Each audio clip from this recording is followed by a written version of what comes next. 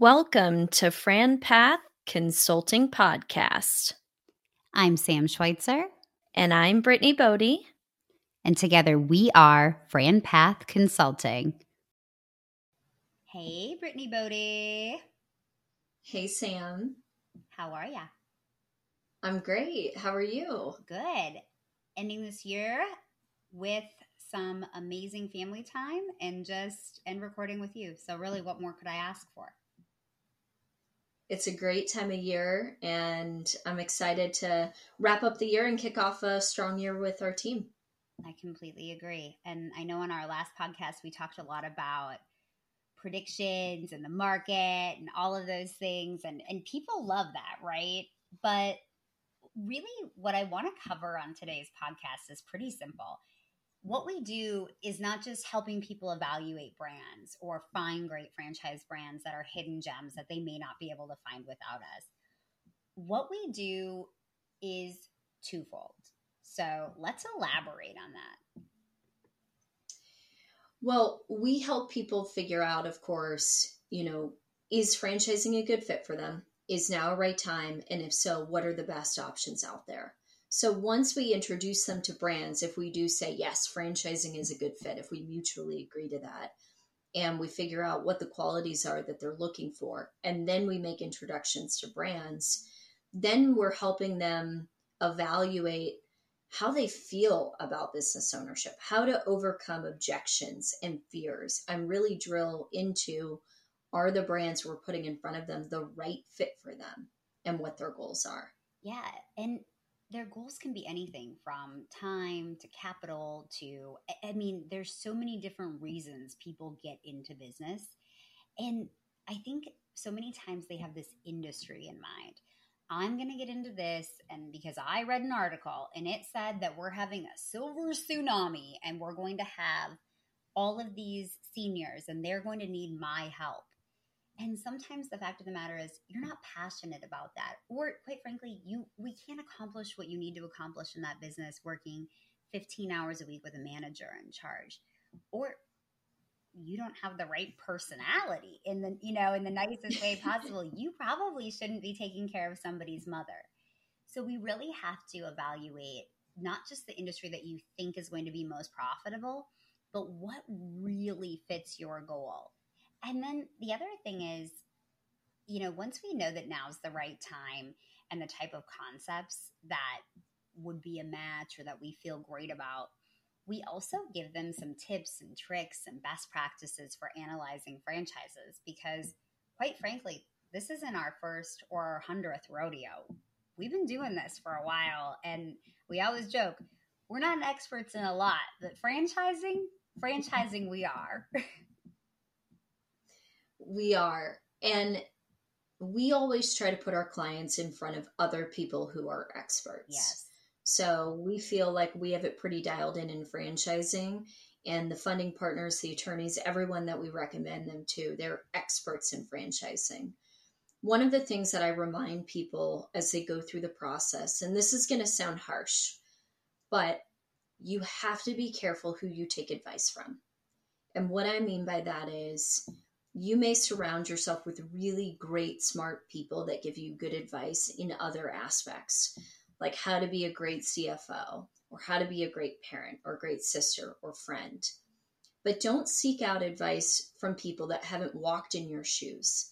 If they've never owned a franchise, why would you ask them for their advice if they've never walked in those shoes? So be really careful who you seek out advice through as you go through the process. I couldn't agree with that more. And it reminds me of a time actually in my 20s when I was dating my now husband. But I had a girlfriend who had just gotten out of a relationship. And quite frankly, her ex-boyfriend was a huge jerk and really took her for a ride. And I remember I was complaining about something that Hyder had done. And I was like, oh, I don't know. And she was like, dump him. This is not going to get any better. So you better just dump him right now. And had I listened, the trajectory of my entire life would have been incredibly different. And I can't imagine ever being married to anybody but him because he's so fantastic. He's literally like a puzzle piece for me. But I think about that sometimes. What if I hadn't recognized that and I would have listened to her when she said, this is in reflecting on her own insecurities and the things that were going wrong for her. She was trying to help me make a decision, and it wasn't nefarious. And I think that's what so many of our clients that are looking at these brands need to recognize is it's not always that your family members, like, they don't have ill intent. It's like, this is a risk. Do you understand that you're taking on a risk? And maybe they're not at a point where they feel good about it, so they're going to push those thoughts onto you. So I couldn't agree with that anymore, Britt, that you have to really be careful who you bring into the fold of the process. Speaking of the process, Britt, you have anything to say about the discovery process? We're saying this with quotations because our team laughs at me that all I do is talk about process. It's like my most overused word. If Spotify did a vocabulary of 2023, Brit's most number one used word, probably 17,554 times, would be process.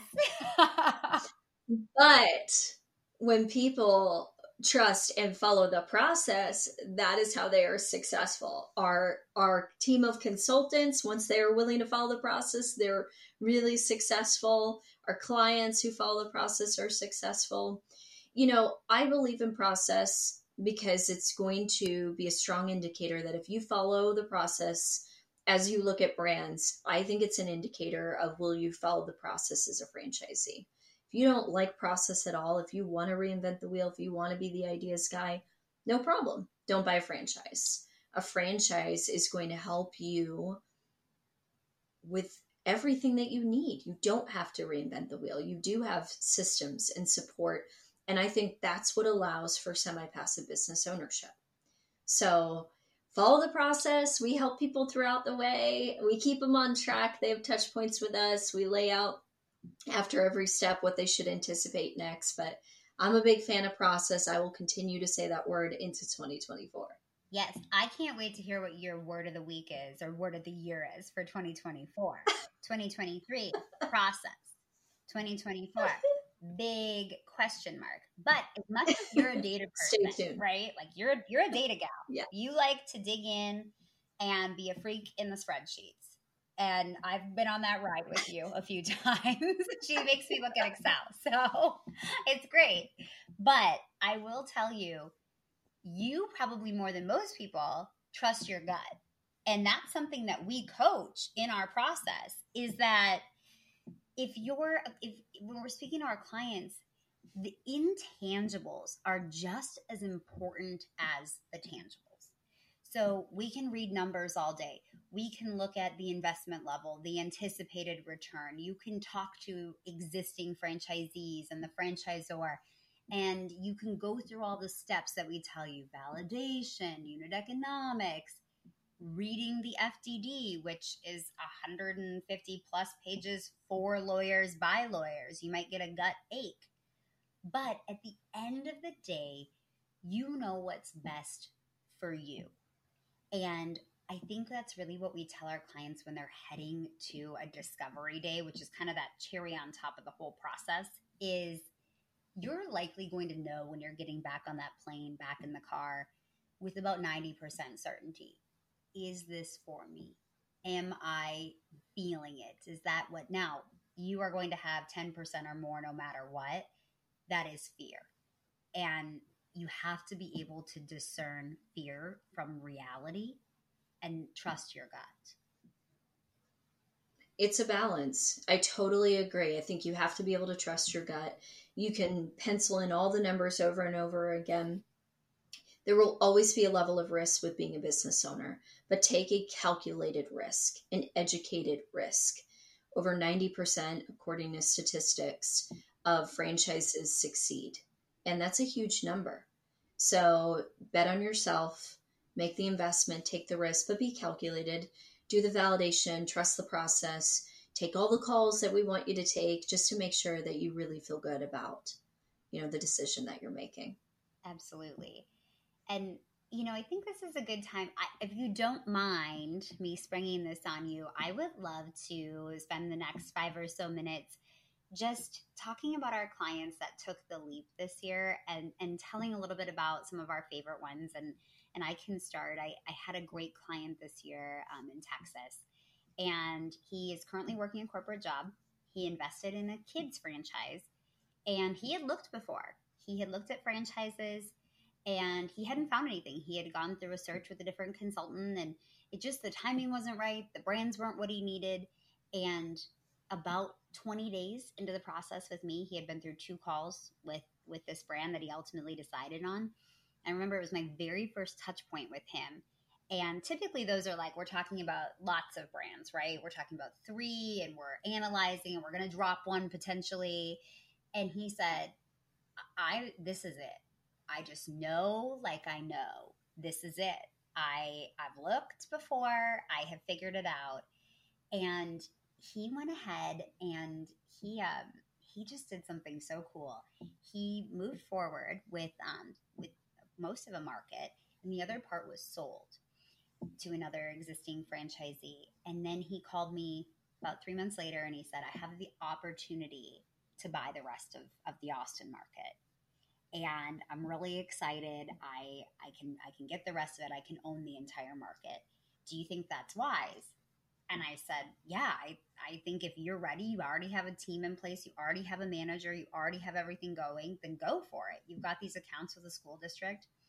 And then he said, called me again last month and said, I have the opportunity to buy what's called the San Marcos corridor, which is another kind of territory in between Austin and San Antonio for those of you that aren't from Texas. And he said, I have the opportunity to also get that.